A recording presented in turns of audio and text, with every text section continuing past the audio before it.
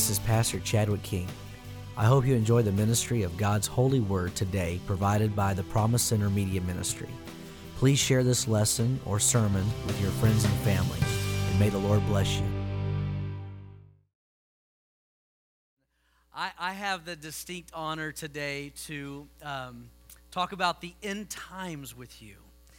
And man, this is a subject that is weighty, it's heavy, but it's a lot of fun. We had a fun time in our first service, and I want you just to open your hearts today.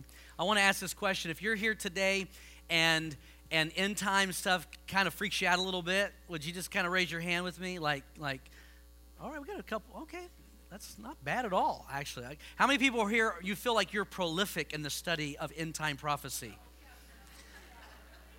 You know what each toe of the image is. All 10 toes represent, and you know what that is, right? Amen. I get cracked up when people, they start, prophesying about prophecies. They start interpreting. And one of the things when we enter into the subject of the end times, we got to be careful because everything is in shadows and types and in part, the Bible says. So as we look into these things, it becomes peculiar as we look at images and shapes and silhouettes. But God has given us a great tool and something that we can lock into. And I'm going to try in the next 37 minutes to share with you kind of a big idea. And I'm really excited about doing that. But before I do that, I want to say this. This last week in our nation, it's been a crazy week. A lot has happened. There's a lot of emotions. There's a lot of feelings that go behind what has taken place. And I want to first say this, that the Promise Center stands for, we stand for unity. We stand against racism. Amen. We stand against acts of violence. And we also are praying that God will do something great in the hearts of this nation, because this nation needs a revival. Amen. There are too many secondary solutions that are being tossed around. They're not the solution. In fact, who we get in the White House in November, that's a secondary solution. It's not who we get in the White House, it's who went to a cross 2,000 years ago. That is the solution. So that doesn't mean don't vote. Don't go out and say, Pastor Chad said don't vote. And well, here's what I am saying. And I'm saying that America is ripe for a harvest and for a revival. And I believe this is the time that the church can shine the brightest. So I want to encourage you to shine bright. I want to encourage you to season your words with salt. I want to encourage you to encourage those and speak life into our communities and speak life into these situations, because out of these travesties, God can bring glory in some way, and He's good at doing that. And so as we mourn the losses of many lives that have happened through violence, through hate, through racism, we're going to stand as a light, as a city on a hill, and say, we will not be moved. We will continue to shine bright, that there is a God who loves and has taught us to love one another. It's very simple. Love God, love others. Love God, love others. It's as simple as that. Amen? So here's what I want us to do. I want us to pray for the victims. I want us to pray for the families of the victims. And I want us to pray for our nation together. So I want to invite you to stand one more time. Heavenly Father, in this solemn assembly for this moment, we come together agreeing in your name that we need a revival in our nation. We need a revival in our world. We need your Spirit to sweep through this country and touch and transform hearts. It is the cross, it is the gospel that brings us down to our basic elements, that reveals the hearts of men. Lord, I pray that the gospel will be amplified. Your light would shine through your face into our hearts again. Help us to search our hearts. I pray for our leaders. I pray for our political leaders. I pray for our local leaders, God, that you would cover them and protect them. I pray, Lord, for these victims and their families, that you would comfort their hearts, and that in all of this tragedy and all of the travesty, Lord, that they would be able to look to the hills from whence comes their help, and their help comes from you, and we'll give you honor. In Jesus' name we pray. Amen and amen. Let's give the Lord a big hand clap. Amen. God bless you. You may be seated. Amen. The return of Christ. The return of Christ. How many here grew up going to Sunday school? Were you taught about the return of Christ? Well, okay. We got one no. Okay. Wasn't expecting that answer.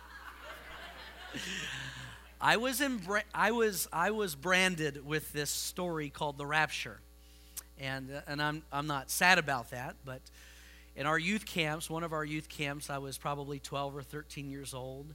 They got the speaker, the preacher, and they put a harness on him. And while he was speaking and teaching about the rapture, someone in the back began to pull him up as they sounded a trumpet. And as he's leaving the stage, he's saying, "Goodbye, sinner children. Goodbye." And we're just like this, Lord, don't. You didn't brush your teeth. You stole candy from your sibling. So anyways, that was kind of how I grew up. But anyways, it's another story. The return of Jesus Christ. Here's the big idea. This is not to scare us. This is to prepare us. This is not to scare us. This is to prepare us. And I really feel like this subject, it's a big subject, but I'm going to try to keep it as simple as possible. I'm going to try to stay in one lane. There is a big idea here that I think is going to be able to help us. Now, if you've been aware or watching for any amount of time, you know this, that there's a lot of bad ideas out there, right? I don't know if anybody remembers in 1999, the banana scare, when everyone went bananas over bananas. Remember this? And there was, I'm not even sure how it's pronounced. I'm going to do my best.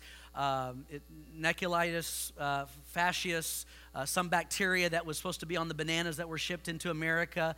And it was flesh-eating, and it literally within 3 hours, all your flesh was eaten. Well, it started with one email, it turned into like 100, and then it went to like 100 million people, and people were so scared about eating bananas. Actually, the Center for Disease Control actually had to set up a special hotline just for people to call about the bananas and let them know there is no, whatever that word was, flesh-eating bacteria. But it's amazing how quick bad information can spread. And you're probably like me a little bit, where you hear a lot about the end times and people making predictions and 88 reasons Jesus is coming back in 1988. If you were in the church around that, there were people pushing that and talking about that. And a couple years ago, in the Mayan calendar and this and that. And there's a couple of things that we do know about the return of the Lord. First off, it says this, that if anyone says to you, "Look, here is the Christ," or "There he is," don't believe it. Don't be running around trying to make sense and trying to make this person fit into a box, and this is the Christ and this is the Savior. And there's actually people today who are claiming to be the Messiah that's come back, and it says don't do that. Don't go out. If they say, "Look, he is in the inner rooms," don't believe it. For as the lightning comes from the east and shines far as the west, so will be the coming of the Son of Man. What does that mean about this lightning thing? It simply means this, that when he comes back, he's coming back in the sky. The angels told the disciples he's going to come back the same way he left. He left in the sky, he was lifted up, and he's coming back in the sky. Wherever the corpse is, there the vultures will be together. He says, whenever you see all this stuff happening, look up. There's going to be something happening in the sky. This is a big point when it comes to the return of Jesus. In my Father's house are many rooms. If it were not so, I would have told you that I go to prepare a place for you. And if I go and I prepare a place for you, I will come again and will take you to myself. Now, we talked 2 weeks ago about the prophecies of the coming Messiah the first time. Did you know that in the Bible, this Bible, we talked about this 2 weeks ago, that there are 5 times more scriptures about the second coming of Jesus than the first? There are 5 times more prophecies and scriptures about the second coming of Jesus than the first. In fact, I'll give you this big idea. Over 30% of your Bible is prophecy. So you say, "I don't like prophecy," then you don't like about a third of your Bible. Your Bible is about prophecy. Your Bible is about God showing us things that were, things that came to pass, and things that are and will come to pass. And so the Lord has promised he will come again. When Christ, who is your life, appears, then also will appear with him in glory. We will appear with him in glory. Put to death, therefore, what is earthly in you. You got to make a change because we know he's coming back. And what this tells us is when he comes back, we will see him. Not only is he coming in the sky, but we will see him. John says this, when we see him, we shall be like him, for we shall see him as he is. It is in seeing him that we are changed to become like him. So Jesus' return, number one, it's imminent, which means it can happen anytime. Number two, it's an undisclosed time. It's an undisclosed time. Jesus said, no one knows the time or the day. Nobody. Nobody's going to figure it out. Nobody's going to crack the code. No one's going to get the Bible and sneeze, and then all of a sudden it's going to pop off the page. Nobody's going to turn it upside down. No one's going to listen to a Hillsong song backwards, and it's going to tell you the special date of when Jesus is coming back. It's not going to happen, all right? It's an undisclosed time. He's returning in the sky, and he's taking his church with him. Let's give the Lord a hand clap for that. That's good news. That's good news. So here we go. It's the end times. It's the end times. It's a big idea. So here's the issue. When we begin to tackle and talk about a big subject like this, and again, we're in fundamentals, so we're not gliding through summer, we're growing through summer. And when we talk about this, all of us kind of detract because we go, well, there's four-headed beast in the book of Revelation. There's all this stuff. There's like the beast, there's the Antichrist, there's the abomination of desolation, there's, is he coming back again? Then is he setting up a kingdom? And then is he leaving again? What does heaven look like? What's the marriage supper of the Lamb? What are they serving at the marriage supper of the Lamb? Like all these questions, and you go, I don't get it. And what's cool is that God made it real simple for us. And I want to show you a very simple solution for us to kind of see a very clear path of what God is showing the church today. Today, God has a sign for you and I. God has a sign for you and I. Again, this is not to scare us. This is to prepare us. Now, I know when I counsel young couples before they get married, they just want to get married before the end of the world. They want to get married before the end of the world. Don't let the world end. Jesus, don't come back until I get married. Then they get married, a couple months later, they say, Lord, come, Lord, come. But that's another story. So no matter where you are on that scale, the end times is what we're going to be talking about. Let me show you this in Matthew 24. This is Jesus speaking, 30 AD. As it was in the days of Noah, Noah's the guy who built the big boat, so it will be at the coming of the Son of Man. For in the days before the flood, people were eating, drinking, marrying, and given in marriage up to the day Noah entered the ark. And that's why the last year we made a statement, no more marriages until, no, I'm just kidding. What this is saying is very simple. They were just doing life. They were doing life. They were going to birthday parties. They were paying their bills. Keep paying your bills so the Lord comes. But okay, so they were paying their bills. They were doing their thing. Life was normal until that day that Noah entered the ark. He entered the ark on a very strategic day. You know what day it was? When the boat was finished. When the boat was finished. And they knew nothing about what would happen until the flood came and took them all away. That is how it will be at the coming of the Son of Man. People will be oblivious, but not everybody will be oblivious. Who wasn't oblivious here? Noah. Why? Because there was a boat. And God gave a very clear sign. Hey, the boat is almost finished. 120 years Noah worked on the boat, right? Guys, that feels like an eternity, right? But 120 years, he worked on it, and then ultimately, what happened? When the boat was finished, others didn't see it, but God gave Noah privy information. Two things. Number one, judgment's coming. Number two, build a boat. Now, if you just get the first information, man, you're in trouble. Judgment's coming, flood's coming, kumbaya, good luck, God bless you. But God's very specific and says, here's what I want you to do. He didn't say make a raft. He didn't say grab onto a tree. He said, I want you to build a boat, and here's the dimensions. Here's what it's going to look like. Here's the size. Here's the length. Here's the width. A window, a door. I want you to put 3 levels, et cetera, et cetera, et cetera. Very important to know that God was very specific on how to be saved from the coming flood. God has been specific with us of how to be saved from the coming judgment and the second coming of the Lord. I know this is a big idea and you're going, whoa, this is crazy. This sounds crazy. But I'm telling you, it's in the scripture over and over and over again. And I'm thankful that God has given us a sign, like the boat, that we can see, hey, this thing's coming to a close. This thing is almost finished. So what is that thing for us? What is the thing that we are to look for? What is that thing that we're to see? Well, here is what God has given us. Are you ready? Here it is. Matthew 24 and 32 says this. Now learn this lesson from the fig tree. Now, any time in the Bible you see the word fig tree, every time it is referring to Israel. This is an idea about Israel. Look to the fig tree. As soon as its twigs get tender and its leaves come out, you know that summer is near. Now, what's interesting about this passage is Jesus just predicted at 30 A.D. that in the years to come, that Jerusalem and Israel will be destroyed and destroyed by the Gentiles, which they were destroyed by the Romans. 40 years before, Jesus predicts that it would be that Jerusalem and Israel will be destroyed. And he says, I want you to look. I want you to look to the fig, because when it starts coming back, when you start seeing it blossom, when you start seeing the twigs and the tenderness, the leaves come out, then you know something's happened. You know this thing is closing down, winding down. So the picture that God has given the church, like Noah's boat, is Israel. Israel is this big sign. And some people get frustrated with Israel, get frustrated with Palestine, get frustrated with this issue. And they go, why can't we just fix it? And God says, this is the sign.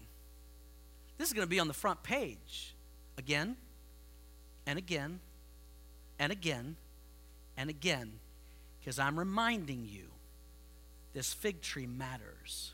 This nation means something. The big idea is that it's not going away.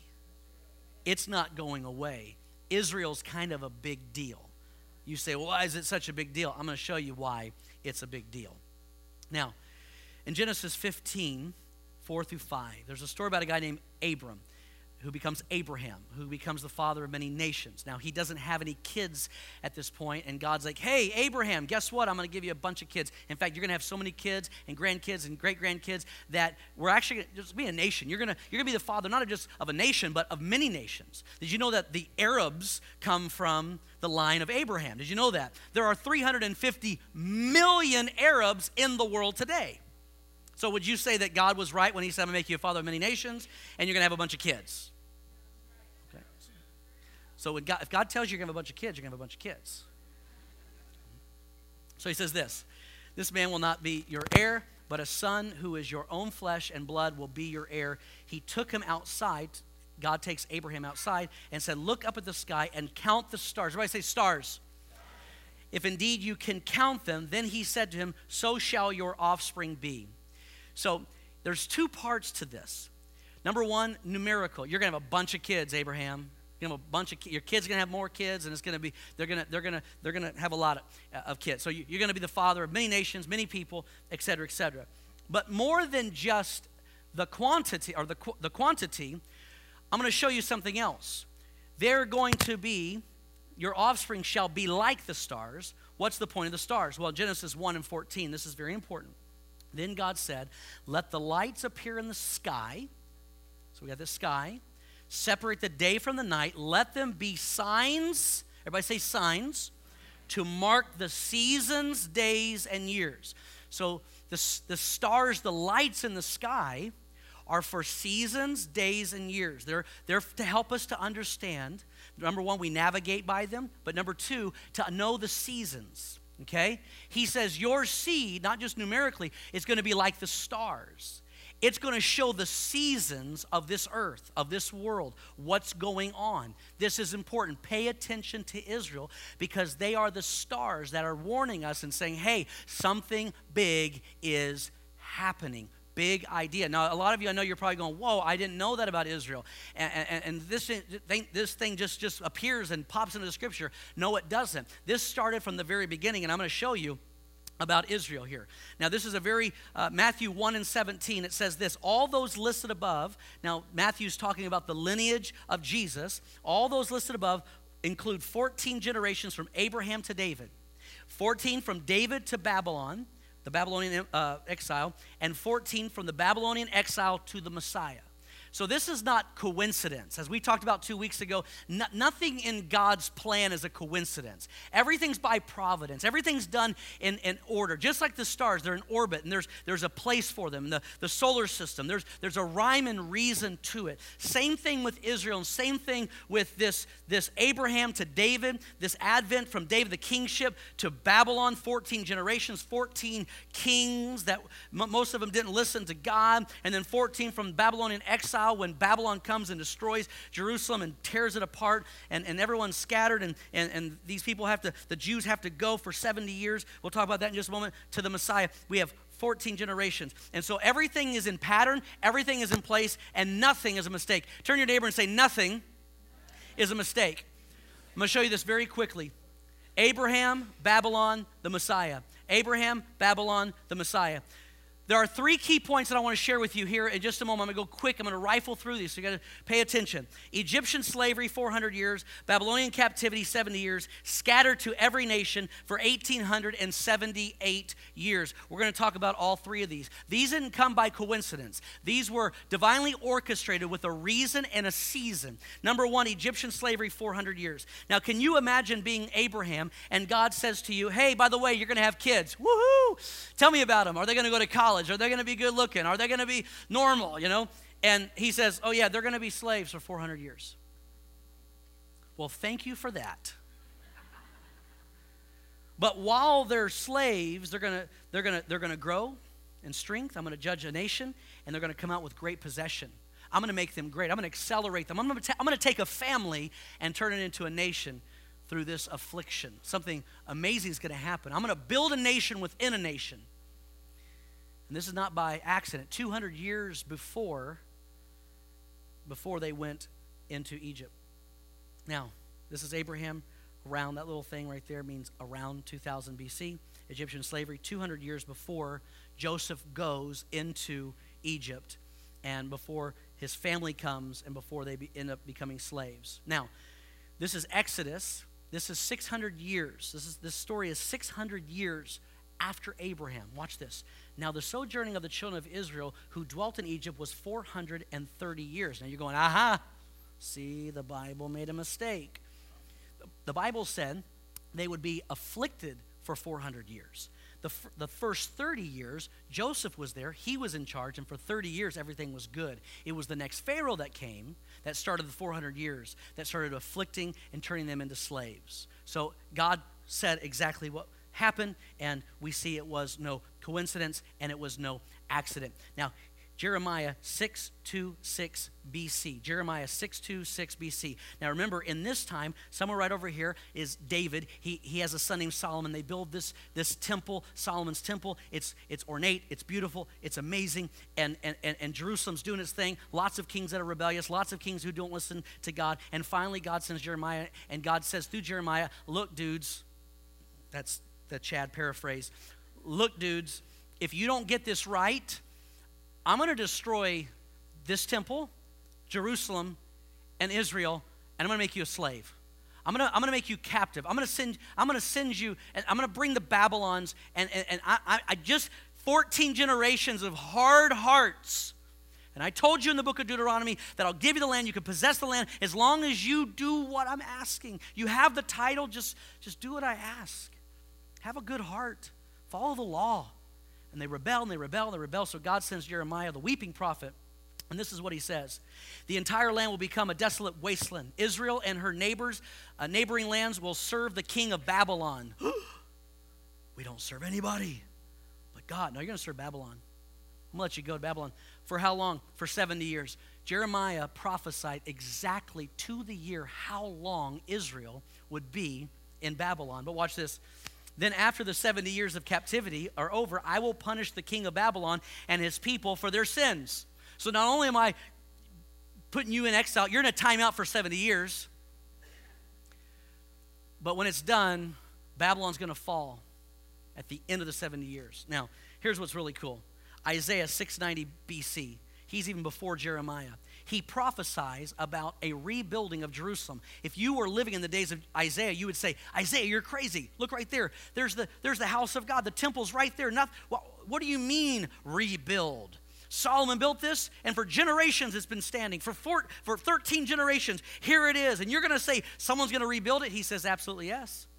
When I say of Cyrus, he is my shepherd, he will certainly do as I say. He will command and rebuild Jerusalem, and he will say, restore the temple. Now, we talked about 2 weeks ago how the Bible, you can quantify it. You can look at history and say, did this really happen? Isaiah prophesies 200 years before the man Cyrus was even born. Cyrus becomes the king of the new Persian Empire that would destroy the Babylonian Empire. And in destroying the Babylonian Empire, he would free the Jews and send them back. He didn't want them to go to Persia. You know what he did? He said, you know what, I'm going to fund you. Go back and rebuild your stuff. Cyrus. And God gave the name and how 200 years before it ever happened.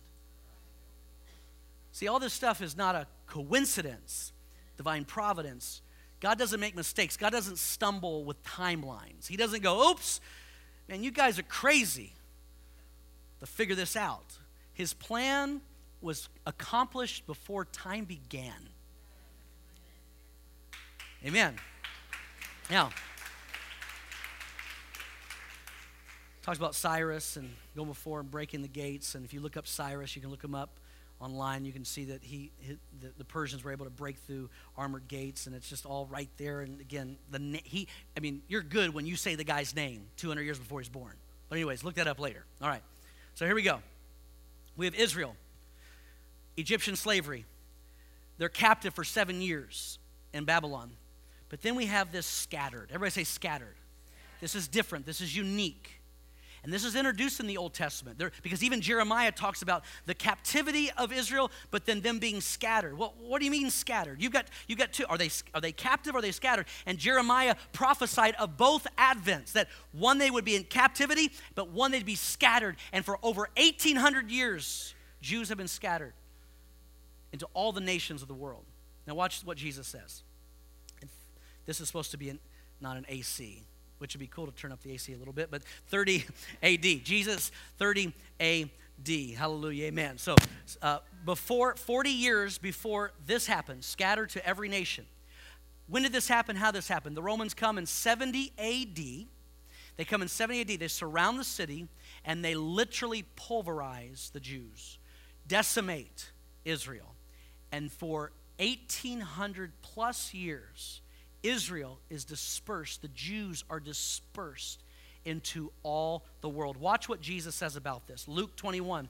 And when you see Jerusalem surrounded by armies, then you will know that the time of its destruction has arrived. Then those in Judea must flee to the hills. Those in Jerusalem must get out, and those out in the country should not return to the city. He's warning them. Now, remember, a lot of people thought that Jesus was going to sit on the throne. He was going to actually be a physical earthly king. That wasn't the plan at this time, okay? That wasn't the plan. And so they're going, oh, we're not getting this. Or are you talking about, what are you talking about? So Jesus has to differentiate between what's going to happen to Jerusalem and then when he comes back the second time. And so in these discourse in Luke 21 and Matthew 24, you're going to have to discern between those two. He first starts talking about the destruction of Jerusalem. Very important. As he says this, he's giving them insight. Hey, things aren't going to always be the way that they are. Now watch this, Luke 21 and 24, and this is so important. If you've been wandering off and you've been daydreaming, come back because this scripture is paramount. Ready? They will fall by the sword and will be taken as prisoners to all the nations. Jerusalem will be trampled on by the Gentiles, which happened. How long will this last? How long will they be scattered? Until the times of the Gentiles are fulfilled. What does that mean? You're a Gentile, I'm a Gentile. If you're not a Jew, you're a Gentile. Turning the gospel message to all the world, Jew and Gentile, not just Gentile. Jew, it's for everybody. It says when the time of the Gentiles is fulfilled, once Noah's boat is done, you're going to see a regathering. How long is this going to be? How long will they be in all the nations? When the days of the Gentiles are closing, Israel will start coming back and become a nation. Again, watch this. This is very important. In the book of Romans 11 and 25, I want you to understand this mystery, dear brothers and sisters, so that you will not feel proud about yourselves. Some of the people of Israel have hard hearts, but this will last only until the full number of Gentiles comes to Christ. So there is a final number. There is a final day. Here's what's really cool.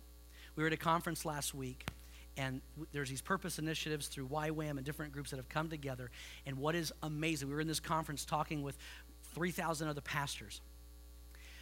5 years ago, the gospel went to every nation, but it wasn't in every tribe. The Bible says every nation, every tongue, and every tribe. It's not in every tribe yet. 5 years ago, there were 3,600 tribes in the world without a believer, a Bible, or the body of Christ. In 5 years, they've taken 600 of those off that list. Now we're down to 3,000. In the next 5 to 10 years, their plan is to get a believer and a Bible and the body of Christ into every single tribe. You and I are watching this happen. We are watching this being fulfilled. And watch this, Matthew 24 and 14. And the good news about the kingdom will be preached throughout the whole world, so that all nations will hear it. And then it says, and then the end will come. So as the gospel is being preached, he says simultaneously, Israel is going to start reforming. As the gospel is reaching the world, two things are happening. The door is shutting, and God is bringing back Israel from the four corners of the earth. I know this is a big idea, and you're going, get me out of here quickly. This is cray-cray. But hold on just for a minute, all right? Amos 9 and 14, 750 years before Christ, prophesying about something that happened in 1948. I will bring my exiled people of Israel back from distant lands. The Jews that are going back to Israel, they're migrating every year, thousands upon thousands. Some from Australia, Russia, Asia. When I was in Southeast Asia, I met Jews. This is back in 2001, 2002. I met Jews that lived in Asia. And yet God did this miracle of keeping these people, their custom, their language, their culture, for over 1,800 years. How does that happen? It's the miracle of Israel. It's the promise of the Scripture. Where are the Aztecs today? A civilization that was dispersed and broken apart and conquered. Where are they? Where's Babylon today? We're the people of Babylon. You have people that are called the people of Babylon? No. This is so unique because God said it would happen. And the only reason it happened is because God said it would happen. 750 years before Christ. And they will rebuild their ruined cities and live in them again. And they will plant vineyards and gardens, and they will eat their crops and drink their wine. And I will firmly plant them there in their own land. They will never again be uprooted from the land I have given them, says the Lord your God. Isaiah 66 and 7, 690 years before Christ, before the birth pains even begin, Jerusalem gives birth to a son. Who has ever seen anything as strange as this? Who ever heard of such a thing? He's saying, before my wife, with our first child, Joshua, we had about 7 false signals, would you call it? Is it Braxton Hicks, is that right? So like, we were there was a lot of burritos being eaten in those days, and I think we were up at the hospital quite a bit, and they were false alarms, and then finally when it did happen, it was like 20 hours of labor, and I was there, her coach, and by her side. Actually, I fell asleep one time, and she's never it's never been let down. So anyways, still paying the price for that, but he says, can you imagine having a baby and no labor pains? Like you go to the hospital, I think we're going to have a baby. Oh, the baby's here. That's what's going to happen. Has a nation ever been born in a single day? Has a country ever come forth in a mere moment? But by the time Jerusalem's birth pains begin, her children will be born. Like the nation of Israel in 1899 would have been like, the Ottoman Empire is like going to let a nation, Israel, become a nation. Where are all these Jews? Where are all the people? Yeah, right. He says, man, it's going to happen so fast, your head is going to spin. It's going to be crazy fast. And he says this, Jeremiah 16, but the time is coming, says the Lord, when the people who are taken an oath will no longer say, as surely as the Lord lives, who rescued the people of Israel from the land of Egypt. Instead, they will say, as surely as the Lord lives, who brought the people of Israel back to their own land, from the land of the north and from all the countries to which he had exiled them. For I will bring them back to this land that I gave their ancestors. I'm bringing them back. Israel comes back. It's like fashion. Fashion always comes back. Hold on to those clothes, they're coming back. I've got like 14 pair of baggy jeans because baggy jeans are coming back. Tired of skinny jeans. Anyways, Jewish migration. 2008, 13,701 people migrated. 2015, 29,716. Last year, we just tipped where more people, more Jews live in Israel now than were killed in the Holocaust. Over 6 million Jews have returned, and they are still returning. They are still going home, and it's a miracle, and it's happening. They're emptying nations, and it's happening right before our eyes. He says, as you see this happen, as you see the little bud, as you see the little leaves, as you see this thing start happening, this is your sign. This is the boat. It's almost done. A nation's almost built. It's here, and I want you to open your eyes. The gospel's being spread. Jews are coming back home. Israel is rebuilt. It's all happening right before our eyes. World War I. Why is World War I important? The Ottoman Empire, which was ruled by a caliphate, it's a long story, was ruled by a Muslim leader, a Muslim religious leader. It was a religious society. The Ottoman Empire spread all through the Middle East, down to Egypt, all into Turkey. The Ottoman Empire joined up with Germany in World War I. They lost, and because they lost, Palestine broke open, became free. World War I was about God preparing a land for the people. But the people weren't ready for the land because they were successful. They were blessed. They were, many of them in high society, many of them very successful around the world. In Britain, in Germany, in Poland, in Russia, all over the world. Very successful. Why would we want to go back? God in World War I broke open the Ottoman Empire that had ruled over 400 years. The stage was set. But the people weren't ready. But the Balfour Declaration, and I'm just putting this because if you rewatch this, you can look this up. Balfour Declaration is a very important document after World War I in 1917. And this is the first declaration of an Israel state, an Israeli state that was proclaimed. That happened right at the end of World War I. This idea came out of nowhere. What? There's going to be a nation? How can this even happen? And within months, things begin to accelerate. And within months, now the Brits, now the British Empire, now England has control of Palestine. That's crazy. That's bizarre. So what happens? Well, there's a few people that move home, but World War II happens. And this now prepared the people for the land. They lost everything. Lost people, lost business, lost friends, lost family. And something happened here that caused the Jews to say, it's time to go home. The nations say, this is your place. This is your home. And here's what happened. In May 14th, 1948, Israel became a nation right in front of our eyes, fulfilling prophecy. Some 2,700 years ago, prophecy of 2,500 years ago, Jesus' prophecy. God did it right in front of us. Jerusalem reunification, June 7th, 1976. Israel takes Jerusalem. This is important. Why? Because God said it. Zechariah 8 and 7. This is what the Lord of heaven army says. You can be sure that I will rescue my people from the east and from the west. I will bring them home again to live safely in Jerusalem. They will be my people, and I will be faithful and just toward them as their God. First, know this. Nothing is coincidence. Number two, know this.